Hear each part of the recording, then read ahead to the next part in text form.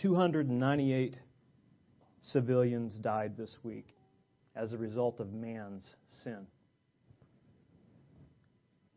The earth trembles daily. The earth is decaying daily as a result of man's sin.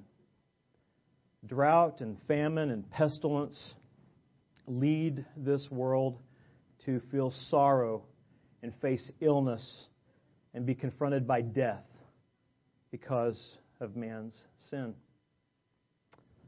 Something is desperately wrong with our world, according to the Scriptures. Our world is broken, our world is defiled, and our world is suffering due to mankind's sinful rebellion. Rebellion against our Creator. This world needs to be restored. War and terrorism, disease and death dominate the news. But that's not the way it's supposed to be. That's not the way it was in the beginning. And when we as Christians see these problems arise in our world, it should remind us of something. It should remind us of how desperately this world needs to be reconciled to its Creator. And the good news for us today is that this world will be reconciled in the future. The great Reconciler Himself will remove the stain of our sin from this planet forever. We see that glorious good news in the text we're going to read this morning in Colossians 1:15-20. So please open your Bibles with me there this morning as I read God's holy and inerrant and hopeful Word this morning. Beginning Colossians 1:15, the Word of God says this, speaking of Christ: He is the image of the invisible God, the firstborn of all creation. For by Him all things were created in heaven and on earth, visible and invisible, whether thrones or dominions or rulers or authorities. All things were created through Him and for Him. And He is before all things. And in Him all things hold together. And He is the head of the body, the church. He is the beginning, the firstborn from the dead, that in everything He might be preeminent.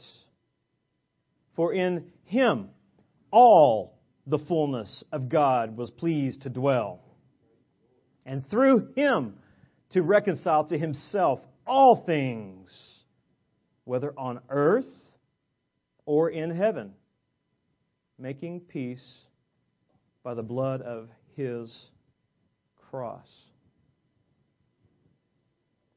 In Colossians 1:15-20, especially I think 15-18 in particular, we see a declaration of Christ's supremacy, His preeminence. But what we're really getting a glimpse of as we read further in the text is we're seeing the supremacy of the great reconciler of all things. He is the one who has the highest rank above all things. He ranks over creation. He ranks over His church. He is preeminent, it says.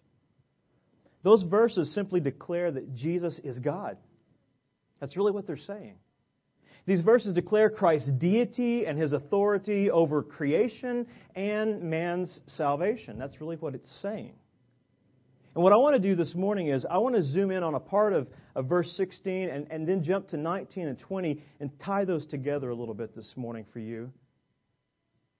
Because I think it's important for us to see this, how they tie together so that we can understand the glory of Christ, the great Creator and Reconciler of all things. So look at verse 16.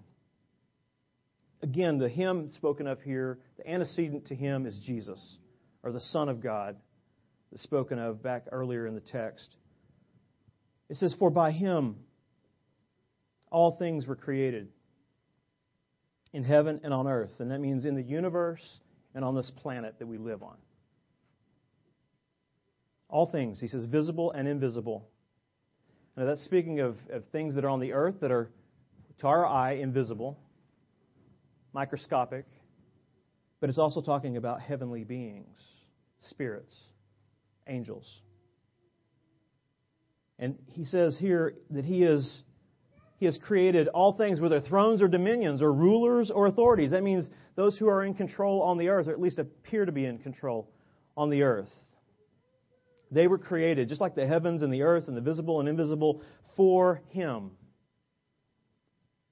And it says all things were created through Him and for Him at the last of this verse. Simply asserting that He is deity. That He has created all these things for His own glory. And for the good of His people. That He will reconcile for eternity. Think about that for just a minute. Heaven and earth belong to God, who gives them to us, His people. Things that are visible and invisible. Angels are ministering spirits of God for us, for His reconciled church. Those who rule and reign on the earth, they are to do so for the good of Christ's church. All things were created through Him and for Him. Now, when you come further down into verses 19 and 20, we see that this is a declaration of His glory. He is revealing to us, Paul is revealing to the church at Colossae, that the glory of Christ is seen in the fact that He is the great Creator and the great Reconciler of all things. All things. Nothing that our Lord and Savior has created will be wasted. It will reflect His holiness and His justice eventually. Those who seem to escape His justice here on earth will face His judgment after they die, before the judgment throne of God. Those who have been redeemed and reconciled by Christ's blood will inherit the kingdom that Christ has earned, which includes the earth. 19 and 20 and 16, I believe, teach us that, number one, Christ, the Creator, brings reconciliation through His incarnation. That's my only point this morning. There's really only one point to this whole passage.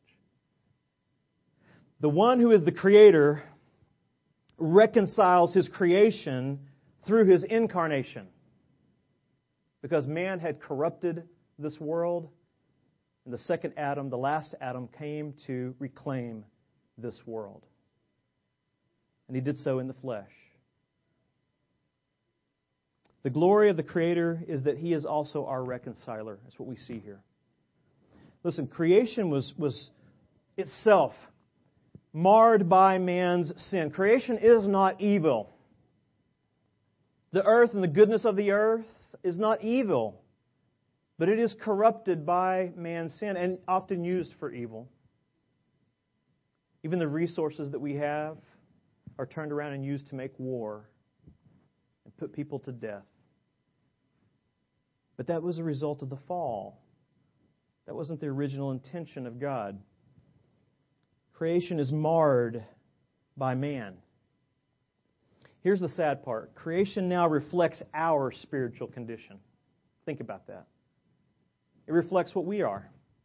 We are fallen, we are broken, we are defiled, and we are dying because of our sin. And so is the earth, the planet. No human can ever save the planet. No mere human. But the God-man will restore the planet to His original intentions and His original condition that He created it in. It wasn't fallen and broken and defiled and dying in the beginning. It was alive. It was life-giving. It was good. It was bountiful, and it was perfect. It wasn't broken, according to Genesis. Let's look at Genesis with me. Genesis 1. According to Genesis 1, this creation was not a place full of death. There was no death in the beginning until man rebelled against God. This world was not broken. It was not defiled. Jesus, or God the Father, rather, here in Genesis, reveals to us that all of creation was good. And it wasn't just good, it was very good before man sinned. Genesis 1:1 says, "In the beginning, God created the heavens and the earth. The earth was without form and void, and darkness was over the face of the deep, and the Spirit of God was hovering over the face of the waters. And God said, "Let there be light." And there was light. And God saw that the light was good, and God separated the light from the darkness. God called the light day, and the darkness He called night. And there was evening, and there was morning, the first day. And God said, "Let there be an expanse in the midst of the waters, and let it separate the waters from the waters." And God made the expanse and separated the waters that were under the expanse from the waters that were above the expanse. And it was so. And God called the expanse heaven. And there was evening and there was morning the second day. And God said, "Let the waters under the heavens be gathered together into one place, and let the dry land appear." And it was so. God called the dry land earth, and the waters were gathered together, He called seas. And God saw that it was good. And God said, "Let the earth sprout vegetation, plants yielding seed, and fruit trees bearing fruit, in which is their seed, each according to its kind on the earth." And it was so. The earth brought forth vegetation, plants yielding seed according to their own kinds, and trees bearing fruit in which is their seed according to its kind. And God saw that it was good. It was good. The planet was full of life. It was giving life. It was coming forth and displaying the glory of God, the Creator, who is perfect and full of goodness and life. Creation was seen as God's reflection before Adam and Eve sinned. But now, due to our sins, it looks like us. It's been corrupted. Look on down in verse 20 at the beautiful condition of the earth in which it was originally created. God said, "Let the waters swarm with swarms of living creatures, and let birds fly above the earth across the expanse of the heavens." So God created the great sea creatures and every living creature that moves, with which the waters swarm, according to their kinds, and every winged bird according to its kind. And God saw that it was good. No sin, no defilement, all good. Verse 22 says, "And God blessed them." That's how we know it's good. He blesses it. He says, "Be fruitful and multiply and fill the waters and the seas, and let the birds multiply on the earth." And there was evening and there was morning the fifth day. And God said, "Let the earth bring forth living creatures according to their kinds, livestock and creeping things and beasts of the earth according to their kinds." And it was so. And God made the beasts of the earth according to their kinds, and the livestock according to their kinds, and everything that creeps on the ground according to its kind. And guess what? God saw that it was good. And then God said, "Let us make man in our image, after our likeness. And let him have dominion over the fish of the sea, and over the birds of the heavens, and over the livestock, and over all the earth, and over every creeping thing that creeps on the earth." And then he goes on to say that God created man in His own image. In the image of God, He created him, male and female. He created them. And God blessed them. That's how we know that male and female was God's blessed, ordained plan. And God said to them, "Be fruitful and multiply, and fill the earth, and subdue it, and have dominion over the fish of the sea, over the birds of the heavens, and over every living thing that moves on the earth." And God said, "Behold, I have given you every plant yielding seed that is on the face of all the earth, and every tree with seed in its fruit. You shall have them for food." It's a bountiful harvest here.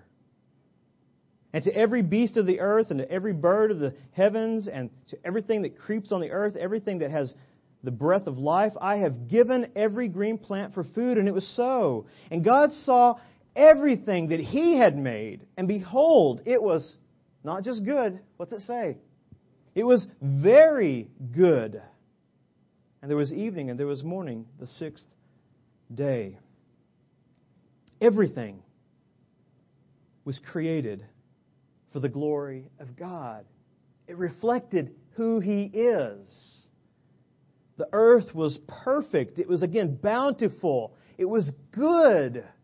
Two pristine humans dwelt upon this entire planet by themselves, and they had everything they ever needed or could ever imagine. And it gave them life. He gave them all these things to nourish them. But when man sinned, all of that ended. Union was broken. Creation was separated from the Creator due to man's sin. Think about it. The thorns came up, making it difficult to harvest what God had promised. Creation in the beginning was complete because of God's grace. But when man sinned, it all changed. Now, I want to show you, I want to take you through a survey of how it has changed. I want to show you how sin has transformed God's original creation. So turn with me to Romans 5:12. This is the most obvious change from the Garden of Eden that we can see as a result of man's sin.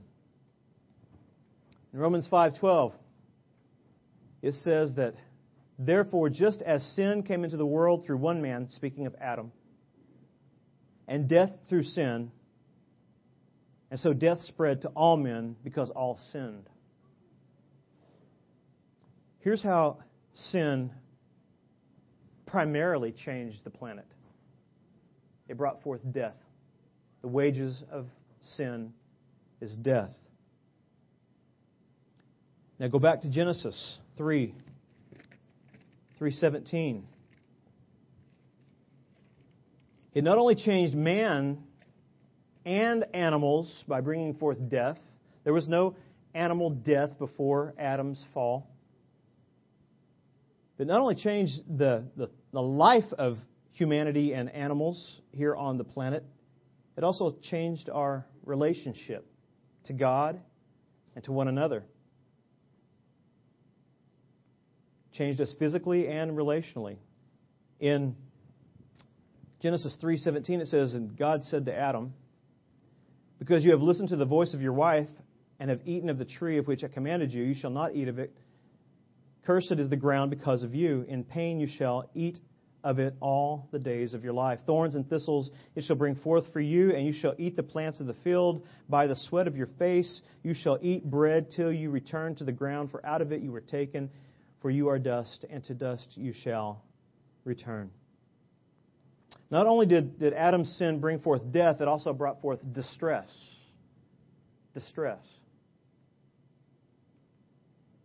The very garden that God created for Adam and Eve to live in was a garden that was completely furnished with fertilizer and nourishment, and it produced everything that it needed for their sake before they fell. And after that, the very chemical makeup of the ground changed when man sinned. Thorns and thistles grew up, making it difficult for man to cultivate food from his own garden, making it difficult for us to live, making it distressful for man to make a living for his family. It doesn't just change us physically, it doesn't just change us in our labors, it changes us inwardly as well. The fall of Adam changed our entire condition. It transformed all of the original beauty of God's creation into something that is not only dying and distressed, but also despairing. Look at Job 14. Job 14. Job 14:1 describes our desperate condition due to the fall of Adam and the fall of all humanity. Man who is born of a woman is few of days and full of trouble. And this is so true. There is despair in this world. Man's life is full of difficulties, trials, and hardships. There are few days due to man's sin. Our lives are even cut shorter than what they were originally. And they're filled with despair. That's why we hear of so many suicides, so many senseless deaths. So many desperate people taking the lives of others because they want to be happy, so they take from someone else to make themselves, they feel happy. Yet they find despair. It doesn't only bring death and distress and despair, it also brings desolation. Psalm 107 tells us that. Man's sin brought forth desolation. It changed the landscape of the planet. Psalm 107, 33. It says in verse 33 that God turns rivers into a desert, springs of water into thirsty ground, a fruitful land into a salty waste. Why? Because of the evil of its inhabitants. He brings forth desolation because of our sin. And eventually, God will bring forth the destruction of this planet we live on. 2 Peter 3, verse 10. This is how sin ultimately transforms this creation. But the day of the Lord will come like a thief, and then the heavens, the universe, will pass away with a roar, and the heavenly bodies will be burned up and dissolved, and the earth and the works that are done on it will be exposed. It will be judged not by a flood of water, but by a flood of fire. He will consume and destroy this planet, purge it in judgment because of man's sin. Now, death, distress, despair, desolation, destruction, we all know that that's the world that we live in. We can all testify to those truths, not only globally, but personally, can we not? Sin will destroy relationships. Sin will desolate even our own health. If we treat our bodies in a sinful way, it will destroy our bodies. Sin, if we focus on pursuing unrighteousness rather than God's wisdom and grace and truth, it will cause us to despair of life. Sin brings distress upon our minds, anxiety. And sin will eventually destroy our physical bodies. We live in a fallen world. Though we are redeemed, our bodies are still flesh. They're not glorified yet. All of creation now suffers because of man's sinful rebellion in the beginning and our ongoing rebellion here presently. Our rebellion is against our Creator. When you read Scripture, you believe and learn that the curse of God fell upon Adam. And the curse of God brought upon Adam and all his posterity a negative effect. All of Adam's posterity has been transformed, and the globe has been transformed negatively by man's sin. Our planet, according to Scripture, is headed for destruction. All those who do not repent and believe upon Jesus Christ, all humanity that does not do that, is headed for destruction as well. The world is corroding, and the world is dying. And we know as believers that this needs to be reconciled. And again, a mere man or mere humans can't reconcile the earth's condition.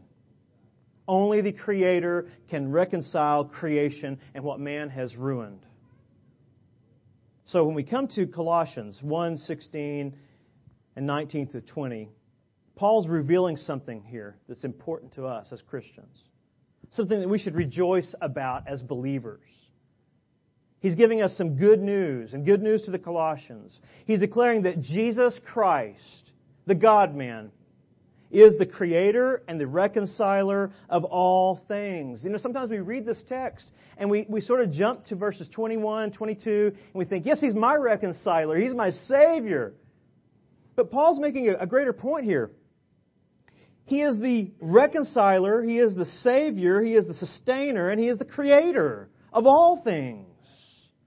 All things that were corrupted by man will be reclaimed by Christ, the God-man, and used for His glory. The earth was made to display the glory of God to us, His children.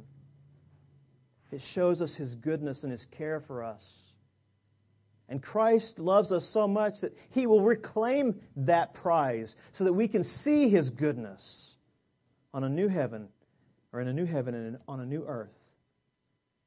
Paul's declaring that Jesus is supreme over all things, including the restoration of what we see. All things in the universe and on earth will be reclaimed by King Jesus. I don't know about you, but that's encouraging to me. Because sometimes this world gets you down. I mean, just watch the news this week. It is a desperate, dying, destructive world we live in. My kids are growing up in it. Do I have any hope for them? Yes, I do.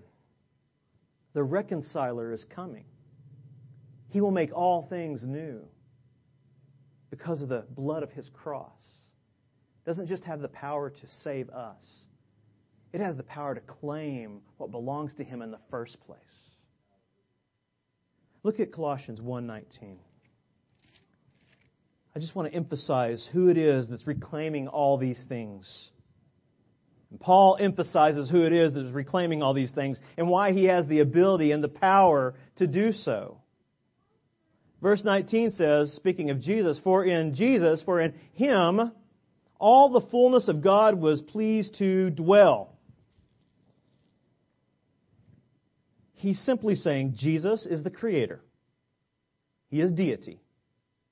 He is declaring Jesus to be God in human flesh here. Here's what the Greek rendering would be translated into if we kind of exploded it a little bit, brought it out in a little more fullness. Here's what it would say in verse 19. It says that through Jesus, or in Jesus, the totality of all divine power has permanently taken up abode. The totality of all divine power has taken up permanent residence in the one who bled and died on the cross, the God-man. The false teachers were denying this in Colossae. They were saying that creation and anything that's of the material world is evil. And Paul is turning it on its head, saying, no, you need to understand something. Even creation is not evil. And the Creator who actually started this whole thing is coming in the flesh and dying in their place and restoring all things material. And His power is supreme, and it dwells in Him eternally. He's saying that in verse 19. And in verse 20, he's saying He's not only the Creator, the deity that created all this, He's also the Savior of all these things. He is the reconciler of all these things. Verse 20 says that Christ, the Creator, will reconcile to Himself what? All things, whether on earth or in heaven. How? Well, He's divine. He's supreme. He's sovereign. He could have just said, be done, just like He did in the beginning. But that wasn't His plan. His plan was for His people, His saved saints, His elect, to see the glory of His reconciling power in the flesh. So Christ, the Creator, came into creation. The Creator came to reconcile us personally. He came to reconcile what man has ruined by becoming a man and reclaiming it in His own time. He became like us, yet without sin. The Creator Himself brings back creation to its original condition, according to what we're seeing here. The Creator enters into this creation. He takes on flesh and He stands in our place. He is incarnate God. That means He had flesh like us. He is our substitute.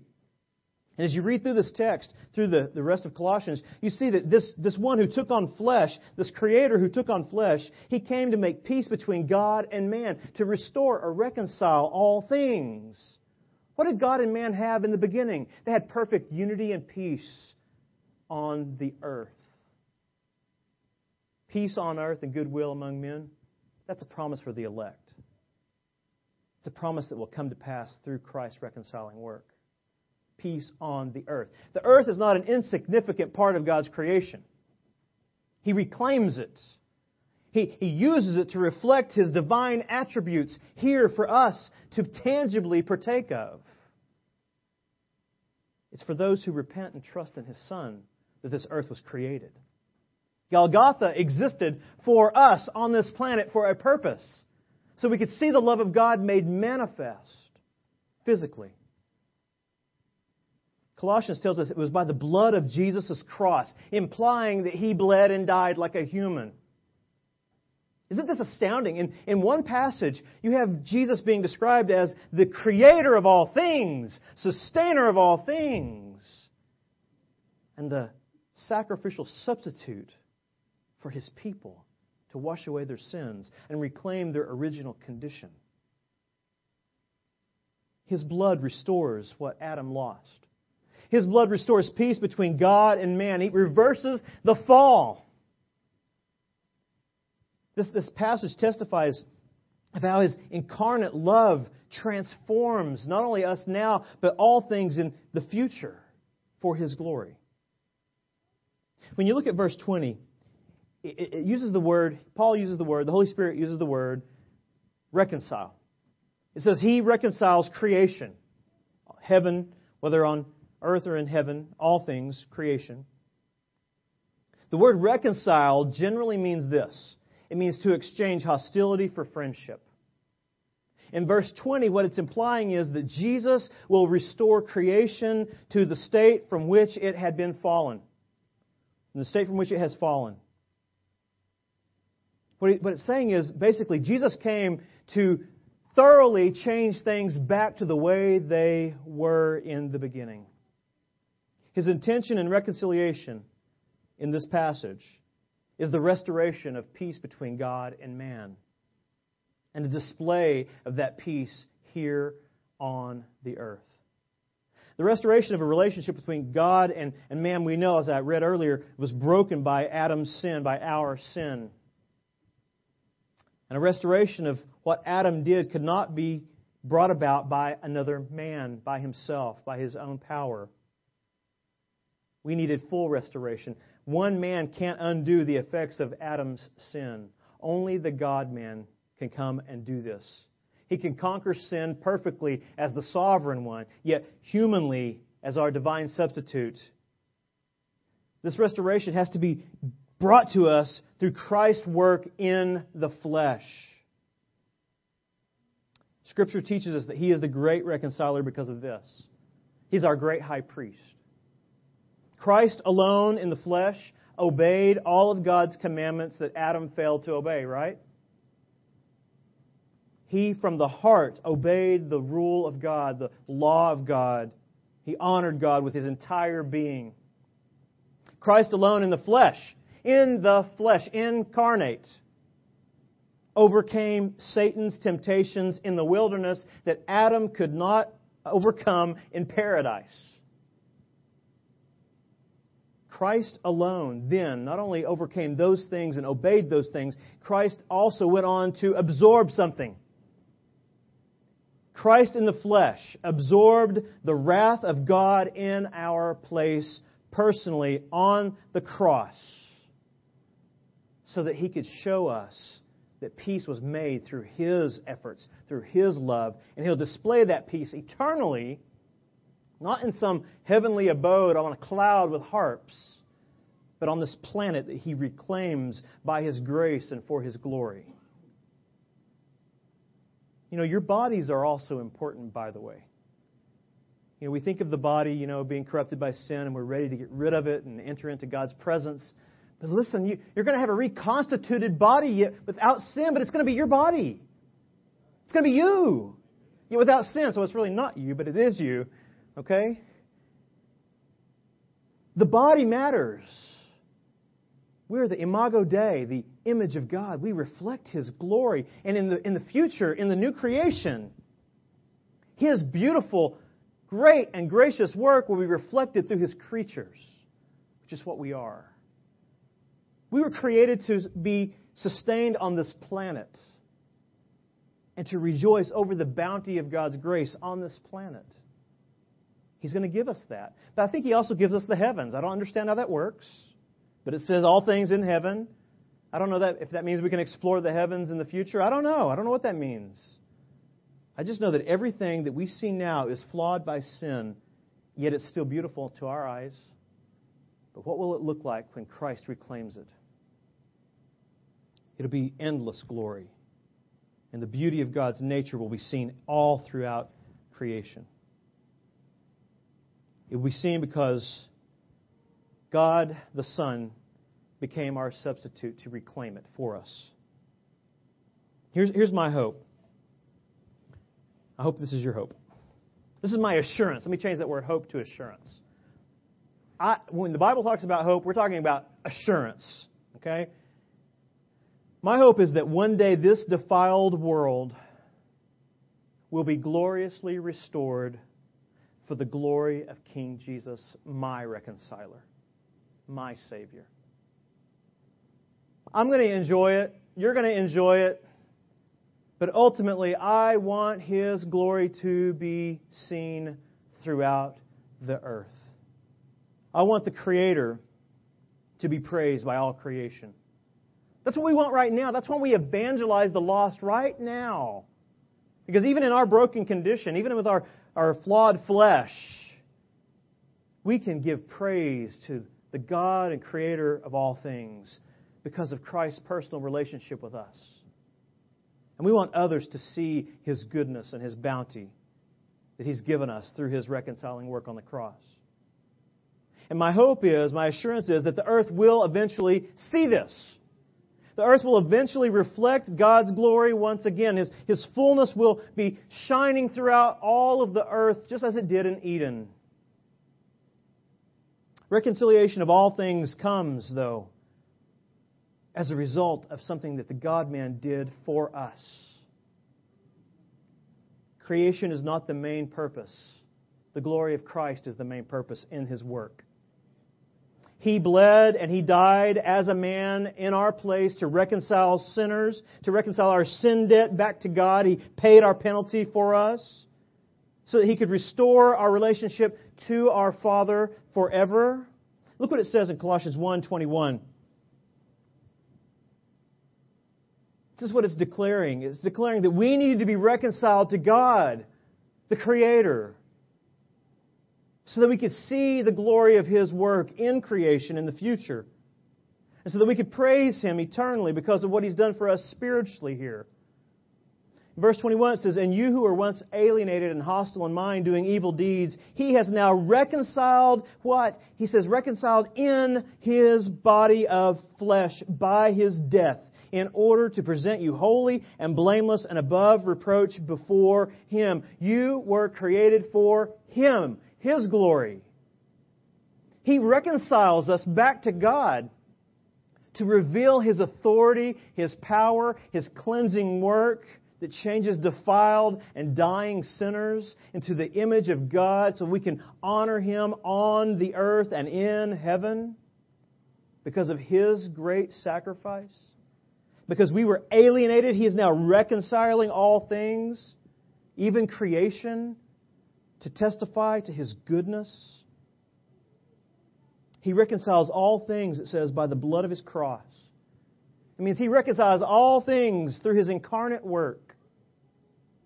What Paul's doing is he's giving us and the Colossians a revelation of Jesus' supremacy. This text reveals that Christ's human sacrifice is what overcame the sin of Adam that brought God's curse on the world. And Paul's teaching us that Christ reveals the power of His incarnation through this global reconciliation of all things. Saints, the reason I even bring this up today, and we're talking mainly about reconciliation in this text, is this. If this is the one who saved us, this is the one who reclaims all things to Himself, how should this affect us? Do we have small thoughts of Jesus or large thoughts of Jesus? Do we cling to our salvation because of what He brings to us or because of how great He is? Do we see the one who is the head of the body, the church, as preeminent in all of our life and all that we do? Do you realize that the Creator, the Sustainer, came to you personally and died in your place sacrificially? And He's going to keep you for eternity? I can't even fathom the depth of that great love and that mercy and the glory that He deserves as a result. It's something that we have to sing throughout eternity because we don't have time here on earth. Go back to, well, no, stay where you're at. Let me just say this. Paul gives us hope here, I think. I think this is a hopeful message to the Colossians. The Colossians are being taught by false teachers that they had to take Jesus as a kind of an inoculation or a shot of Jesus and then do these things over here on this side to make their salvation really sustainable and productive. They had to add some works to their life. And He's saying, look, let me just tell you something. The one who saves you will sustain you. And He'll even reconcile all things in the future for you. You need no one else. All you need is Christ. It's through His substitutionary work that all things will be reclaimed for His glory and our good. The earth and all those Christ died for will be eventually reconciled to the Creator forever. That's what He's saying here. Just think about this. What He's saying is what Adam destroyed in his sin, Christ has reclaimed. He's reconciled this problem, the separation that not only separated us from God spiritually, but even physically. When you read Genesis, it speaks of how that God came down in the cool of the day and walked with Adam. He walked with Adam. I believe that's a pre-incarnate picture of Christ coming down and fellowshipping, communing with Adam. We will have that one day. We will be in His presence. We will see the intended purpose of the earth in its fullness in that day. Everything we eat, and we will eat in heaven, in the heavenly state. We will eat food that He created, and it will always be good and always nourishing. He'll feed us Himself. Every bite we take will be for His glory.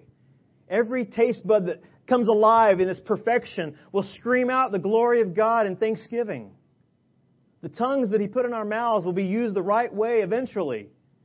We'll not only taste things right, we'll say things right. We'll give Him the glory He deserves. Because He's promised to restore all things for the glory of His name, for Himself. Look over at Revelation 21. It speaks of how the earth will be reconciled, what the earth will look like when it's reconciled by our glorious Creator and Savior, Jesus Christ. Revelation 21, verse 1. And, okay, when we read this, we can only imagine. All right, we can only imagine. We trust in the revelation. We can imagine what it will be like. But man, as I read this, I long for this day. And I hope you do too. John writes here in Revelation 21:1 that he saw a new heaven and a new earth. For the first heaven and the first earth had passed away, and the sea was no more. And I saw the holy city, New Jerusalem, coming down out of heaven from God, prepared as a bride adorned for her husband. And I heard a loud voice from the throne saying, "Behold, the dwelling place of God is with man. He will dwell with them, and they will be His people, and God Himself will be with them as their God." This is the reclaiming of Eden. God walking with us, not just in the cool of the day, but all of the day. Not just at a distance, but personally, according to this, because of Christ. Verse 4.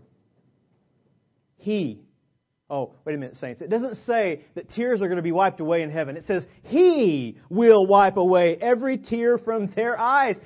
That's you.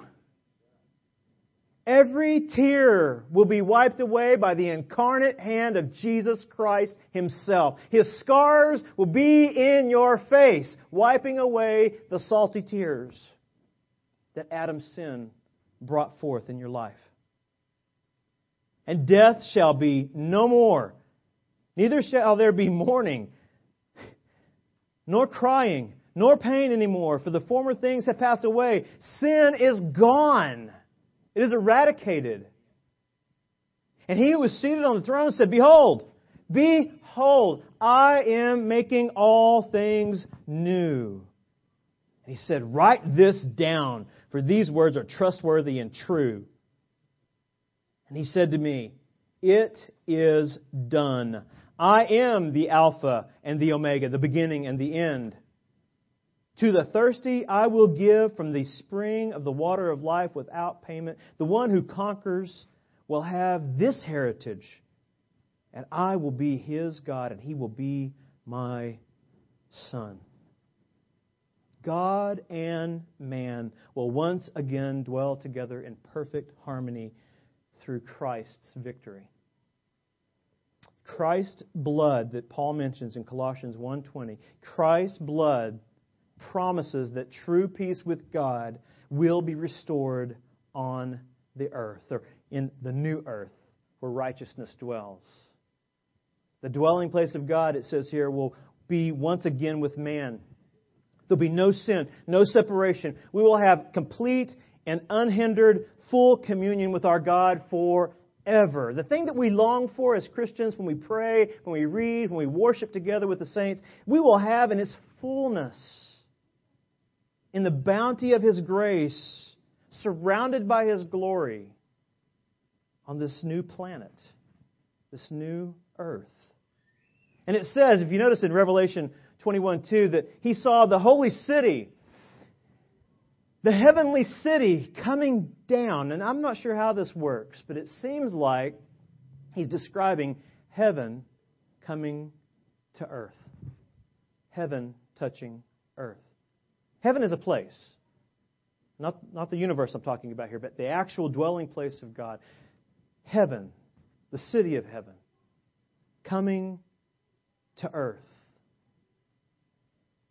We won't be distanced from our God any longer. We'll be in full communion because of Christ's reconciliation.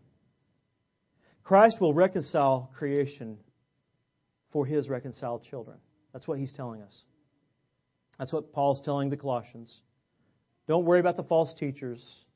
Just know this, the one who created all things will reclaim this brokenness. He'll make it right. And He'll do so for His people who are alienated by their sins from God. What we need to understand, I think, as we study the Bible in general, but in Colossians in particular, but in general, we need to understand that Jesus is to be magnified in our lives, glorified daily. Not just for what He's done for us in the past, but for what He's promised us in the future. What He accomplished here on earth in our place. We know according to Scripture that Jesus came to destroy the works of Satan. It's in 1 John. He came to cleanse all of His creation. In Christ, we know this, that there is the death of death for those who believe in Him and repent of their sins. Something to think about is this. Our greatest enemy in life is death because of our sin. Sin is bringing forth death throughout the planet. This is a deadly planet. All of you die. You may die today. Our death is coming. It's imminent unless Christ comes and takes us home. Yet death is not really our final enemy because Christ has victory over death itself.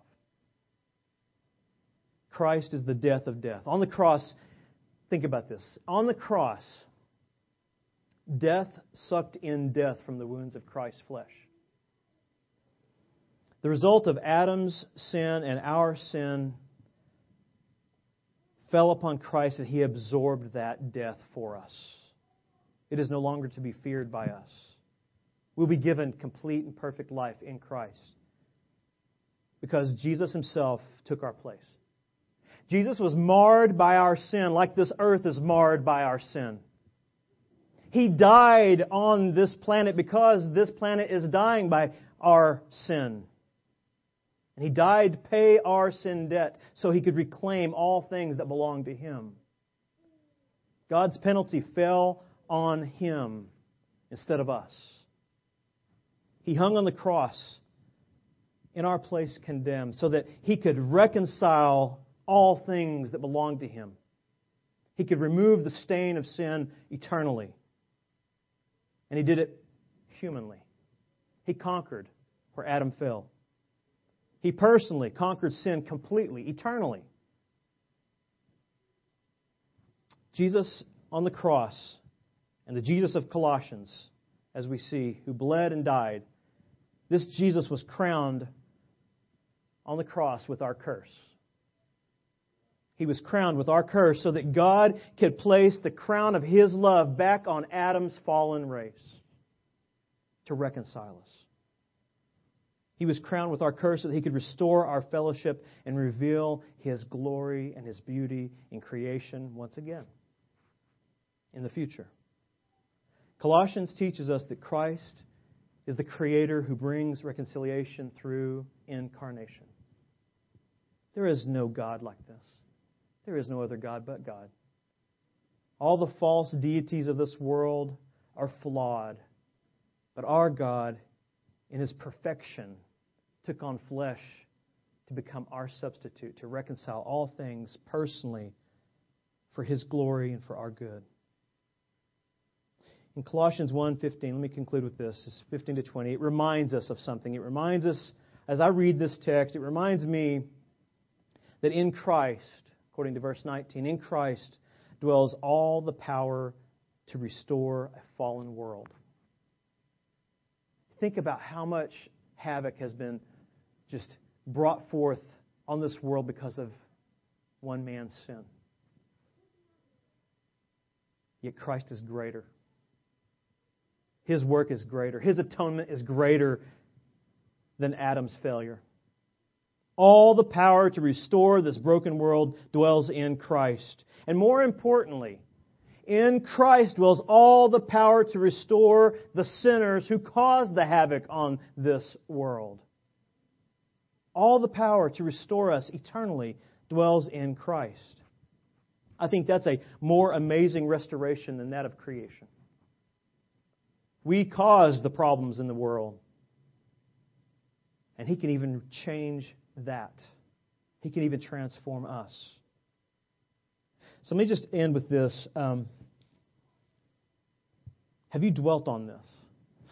Have you really seriously thought about this? Have you thought about the fact that you were created for something greater than the next 20 years here on earth? Have you thought about it? Does it create joy in you knowing that God has promised you a future life? A future promise of being in His presence. Is that more important to you than anything else on or in life? Does it create joy? Does it move you? Does it move you evangelistically? Let me end with one text. One text more. 2 Peter 3. Here's what I believe is the purpose of eschatological scriptures that talk about the future, the end times, and the purpose of those things. We are to be a people who knows that the promise is ours, and we are to live in light of that promise now here on earth. It should move us evangelistically. That's what eschatology should do for us. We're not talking about escapism. We're here on the planet by God's divine decree for a purpose until He calls us home.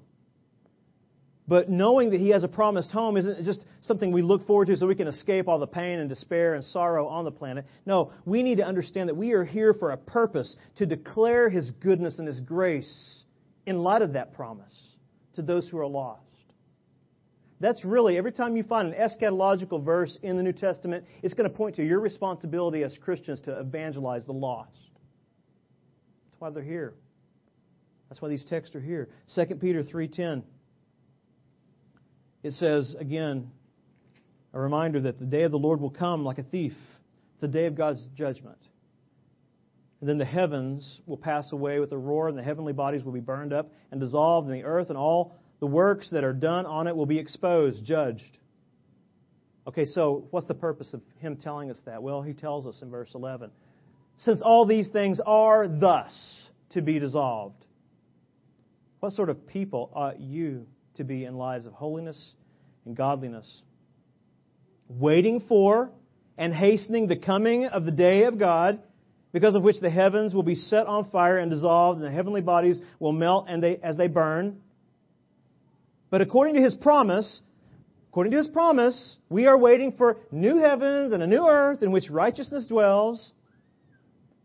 Therefore, based on this promise, beloved, since you are waiting for these, be diligent to be found by Him without spot or blemish and at peace.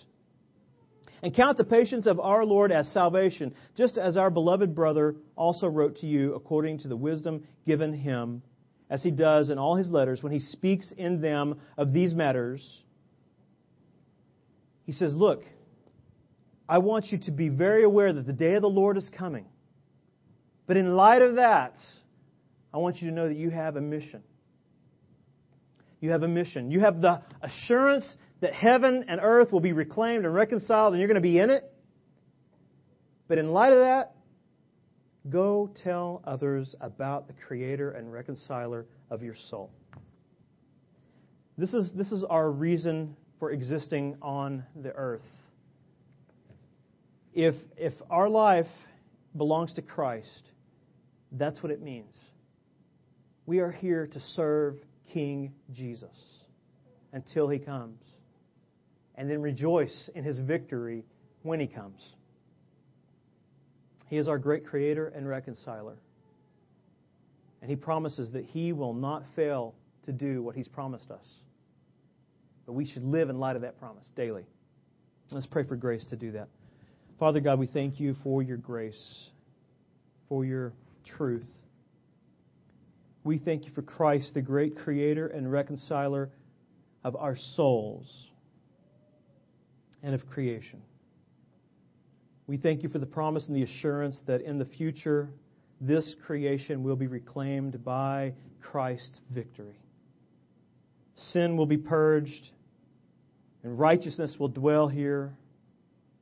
And our personal incarnate Lord and Savior will wipe away our tears. He will be with us in unhindered communion. And we will glorify You without hindrance from sin.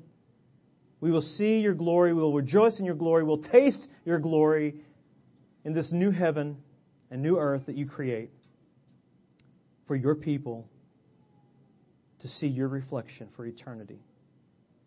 Help us today to live in light of that promise and share this good news with the lost around us. In Christ's name.